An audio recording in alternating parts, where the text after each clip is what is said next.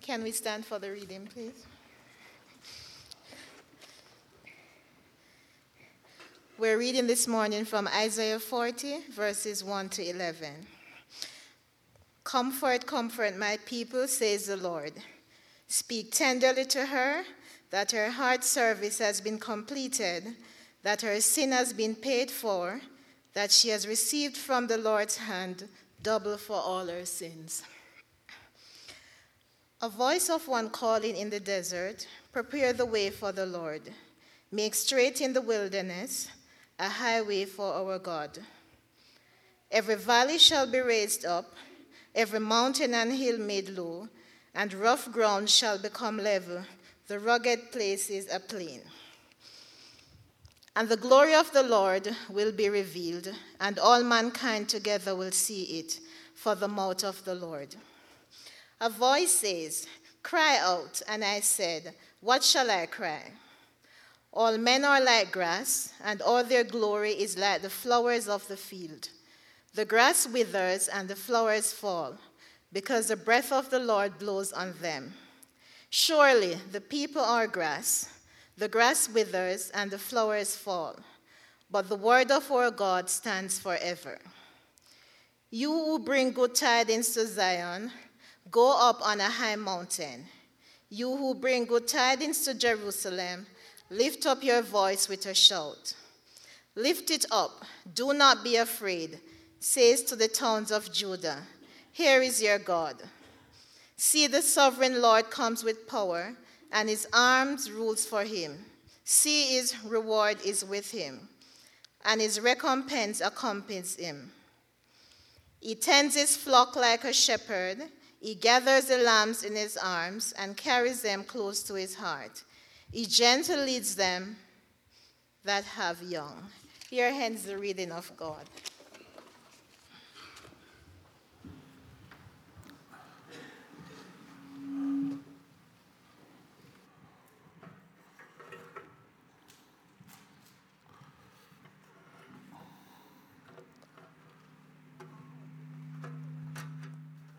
It's been a tremendously encouraging service, especially to hear the report from Samaritan's Purse. Isn't God just amazing the way he continues to reach out to people? Just fantastic. Also really appreciated the music today, the Cron Trio. I haven't heard music that good since the Laser Boys were in their prime, although they weren't quite as cute. We are looking at Isaiah chapter 40 for the next 3 weeks, and today we're just going to go through the first 11 verses. Father, we thank you so much for the opportunity to be in your house. We have been tremendously blessed and encouraged. We just give you all the glory and the honor for what you're doing, and we just rejoice that you are a God who is able to do the impossible, and in some of the most difficult places. We just rejoice in that. And we rejoice that you can do whatever you want in our lives, even when we face the most difficult circumstances. So we rejoice, Lord, that we can look at your word and be encouraged today. In Jesus' name we pray. Amen. One of my favorite quotes is from an unknown source. Someone said, no one goes to the Grand Canyon because they want to improve their self-image. When you see it for the first time, it's a mind-altering experience because you immediately stop thinking about yourself. At the canyon, you're nobody important. It's not about you. It's about something far greater. Now, I realize that having a positive self-image is a very important thing, especially in children. From about the age 12 to 20, I was tormented by a debilitating inferiority complex. So I know that having a positive self-image is healthy. But it's only up to a point. Because there comes a time for all believers to move beyond self-esteem to something far more important. There comes a time for an upgrade. Because our ego is parasitic, and it will feed off positive self-esteem and spawn all kinds of unhealthy byproducts like overconfidence and superiority and pride and conceit and selfish ambition and racial prejudice and a sense of entitlement. We have to be very careful that our self-esteem doesn't go to seed. It's obvious that Donald Trump has become delirious through an overdose of self-esteem. And it's not a pretty thing to watch. I'll be the greatest president with the biggest wall and the best health care.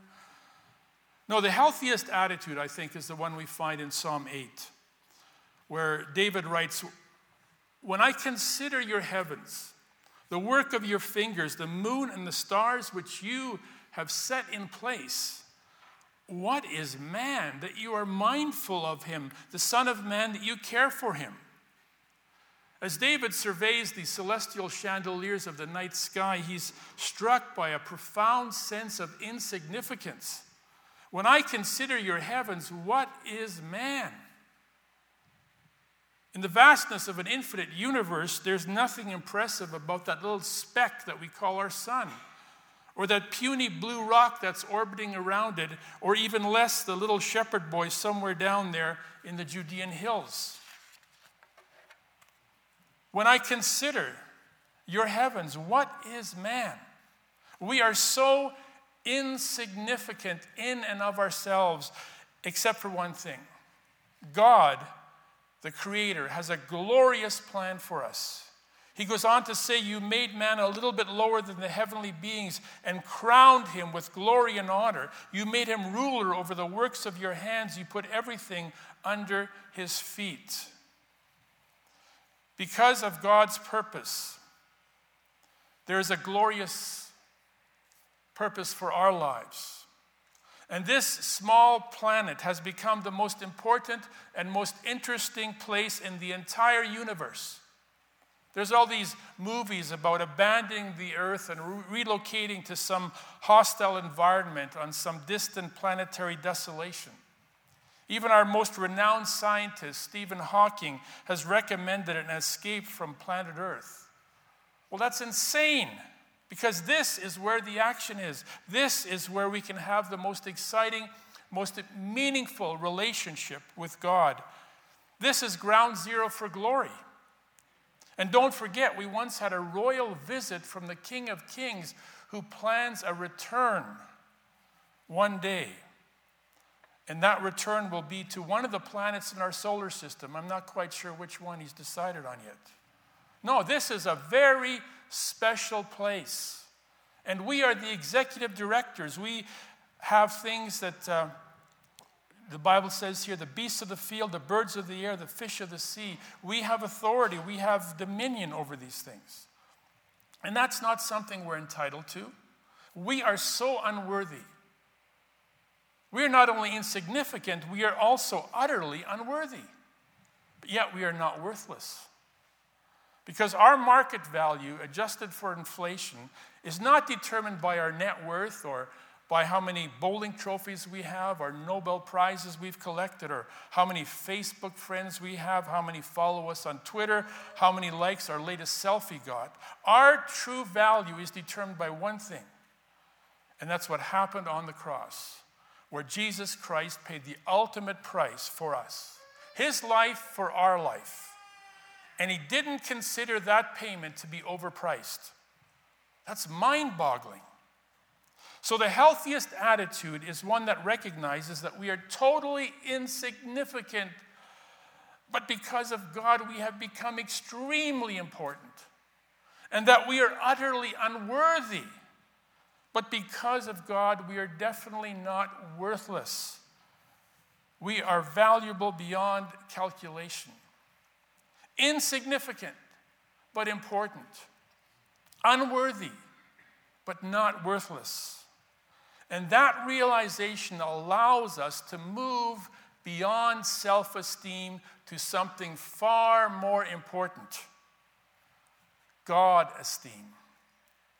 And that's the word we need to add to the title of this sermon series. This series is all about improving our God-esteem. Isaiah 40 is especially relevant to anyone who wants to upgrade their understanding of God. The book of Isaiah is kind of like the Grand Canyon of the Old Testament. There's a lot of weathering and erosion in Isaiah. And chapter 40 is one of the most spectacular viewpoints. But it's interesting that the chapter that talks about God's majesty actually begins with us and our problems and our struggles. Verse 1 and 2, "Comfort, comfort my people, says your God. Speak tenderly to Jerusalem and proclaim to her that her hard service has been completed and that her sins are paid for." The Hebrews made a terrible mistake. Back in the days of Isaiah, they had underestimated God and overestimated themselves. Their God esteem was declining rapidly. And a future generation would face the consequences of that when the Babylonian army would conquer them. So he's writing to that generation. Disobedience always moves us towards Judgment Day. And the Hebrews thought it would never happen until they saw the Babylonian army appear on the horizon, and by then it was too late. And what took place was worse than the zombie apocalypse. Because zombies, as you know, walk in slow motion, while the Babylonians were fast and furious. And by the time it was over, Jerusalem's walls were destroyed, the royal palace was demolished, the holy temple was desecrated, and the survivors were deported. A disaster of this magnitude usually eradicated an entire culture. They should have become extinct. That's what happened to the Philistines and the Hittites and even the Babylonians. That's why Babylon does not have an embassy in Ottawa or a seat on the United Nations. But thank God the Jews are still with us, and so is their culture. Why? Well, because God wasn't finished with them. It was more unbelievable than the Chicago Cubs winning the World Series. Defying all sociological parameters for survival, Judgment Day was not the end for Israel. In fact, God had an exit strategy for the exiles. He cleared the way and offered them safe passage through enemy territory. Verse 3, "A voice of one calling in the desert, prepare the way for the Lord. Make straight in the wilderness a highway for our God. Every valley will be raised up, every mountain and hill made low. And the rough ground shall become level, the rugged places a plain. And the glory of the Lord will be revealed, and all mankind together will see it, for the mouth of the Lord has spoken." God was not finished with the Hebrews, because it was through them that his glory would be revealed. At the time of the destruction of Jerusalem, it didn't seem like God's glory was very evident there. And that's how it is with our lives as well. When we look back on our lives, we can also see devastations, whether it's the ruins of regret that are so desolate in our memory, or a troubling failure, a bitter disappointment, a heartbreaking grief. What do we do with all that debris that's accumulated over the years? Who is going to clean this up? Well, do you know that you have a God who has extensive experience in restoring the broken and healing the hopeless and transforming beauty into ashes? God was not finished with those people who had suffered so much when his judgment fell upon them. He still had a plan for them. And we're just going to fast forward to verse 11, where it says, "He tends his flock like a shepherd. He gathers the lambs in his arms. He carries them close to his heart and gently leads those who have young."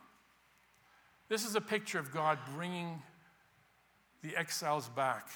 It's like a shepherd leading a flock. He takes a special interest in the lambs who may not be able to keep up the pace. You see, God is not like a rich cattle rancher who impersonally manages his large herds through hired hands and has an "I Love Alberta" beef bumper sticker on his Cadillac. God's compassion is very personal. He gathers the lambs in his arms and carries them close to his heart. It's interesting that the chapter that celebrates God's greatness begins by focusing on his compassion. This verse tells us that the sovereign God is a hugger. Who would have thought? Maybe that's why he picked the Jews, because theirs is kind of a full contact faith. Not like us Anglo-Saxons, where you get a polite handshake at a safe distance. You try to hug one of those and they go stiff. It's like they're paralyzed. You ever had that experience? I'm not talking about the Germans in this church. I'm talking about the ones in that other one over there. Remember the prodigal? When he returned home, his father gave him a handshake and wiped his hand and said, "Now go take a bath. You smell like a pig pen. There's some leftovers in the fridge." No, it says the father ran to his son, threw his arms around him and kissed him. He said, "Bring the fattened calf and kill it. Let's have a feast and celebrate." My favorite part of parenting was when our kids were young enough so that you could hold them in your arms for more than 1.8 seconds. 1,001, 1,000, oh, they're gone. I enjoyed the hugs where they would just melt into your arms and their heads would be on your chest so that they could hear your heartbeat. I remember our sons competing to hug their mother. I get the head. No, I get the head. But later on, it's turned into catch and release. They were always squirming to get away because they thought of something better to do. How much time did you spend this past week in your father's arms? Have you listened to his heartbeat lately? How long before you start to squirm? Sorry, my iPhone is ringing. I got to get this. Thanks God it's been real, but I got to go. I'm late. Are you a squirmer? When we were first saved, God carried us like newborn lambs, close to his heart. But as we matured, we became more independent, more self-sufficient, more busy. And even when problems came, we were often evasive. That's okay, God, I got this. It's all good. When was the last time you actually ran into his arms? That's why it's okay to be weak and helpless. We don't always have to be in control. It's okay to be overwhelmed, to be confused, as long as it leads you into your Father's arms. Maybe that's why Jesus said, unless you become like little children, you can't enter the kingdom of God. Because God is waiting to hug you. So stop squirming. Be still and know that he is God. The one who loves you the most never fails. And all that he has planned to do, he will accomplish. And all of the disappointments and the failures and the grief of our life cannot stop that from happening, because God is sovereign. Spend some time in his arms and just soak that in. Father, we thank you that you are a compassionate God, that you are a God who longs to embrace us.